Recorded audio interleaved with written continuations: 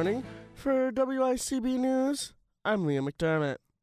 Russia has pounded Ukrainian cities with missiles, rockets, and suicide drones ahead of celebrations to mark the folding of more sieged Ukrainian territory into Russia itself. Ukrainian officials said one of the strikes on Friday in the Ukrainian city of Zaporizhia killed at least 25 people. The salvos there and elsewhere amounted to the heaviest barrage that Russia has unleashed for weeks. But even as it prepared to celebrate the incorporation into Russia of 4 occupied Ukrainian regions, the Kremlin faced another stinging battlefield loss. Russian and Western analysts reported the imminent Ukrainian encirclement of a city that could open the path for a push into one of the very regions that Russia is annexing. A revived Hurricane Ian is bearing down on South Carolina's coast and the historic city of Charleston, with forecasters predicting a storm surge and floods. Earlier, the megastorm caused catastrophic damage in Florida, leaving people trapped in flooded homes, and was blamed in at least 6 deaths in the state.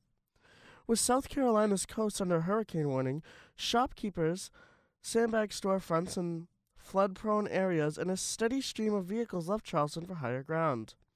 In Florida, meanwhile, rescue crews piloted boats through inundated streets to save thousands from flooded homes and shattered buildings. Florida Governor Ron DeSantis says at least 700 rescues were conducted in his state already, mostly by air. Hurricane Ian was over southwest Florida just for a few hours.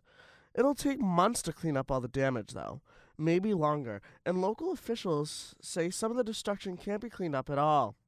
From trees getting ripped out of the ground to signs being ripped apart, traffic lights crashing onto roadways, and some buildings simply being destroyed. The impact was everywhere and almost nothing was spared. The only difference between one place and the next was the severity of the problems. A federal judge in Syracuse is still weighing whether or not he should rule a new law here in New York unconstitutional that requires gun owners to receive permissions from owners of private property to carry on their property. An arrest has been made after a robbery on North Meadow Street early Thursday morning. Police say that around 7 a.m. they were called to the business where they arrested and charged 48-year-old Jennifer Conklin with felony third-degree attempted robbery and misdemeanor counts of resisting arrest and petty larceny. Conklin was arraigned in Ithaca City Court and remains at the Tompkins County Jail. Now for that Ithaca weather. Today, you can expect cloudy skies with temps in the mid-60s. Tonight, you can expect mostly cloudy skies with temps in the mid-40s. Tomorrow, you can expect cloudy skies with a chance of showers with highs in the low 60s. And on Sunday, you can expect partly sunny skies with temps in the low 60s. In Tompkins County, there are currently 20 new positive cases with 2 active hospitalizations and a total of 67 deaths.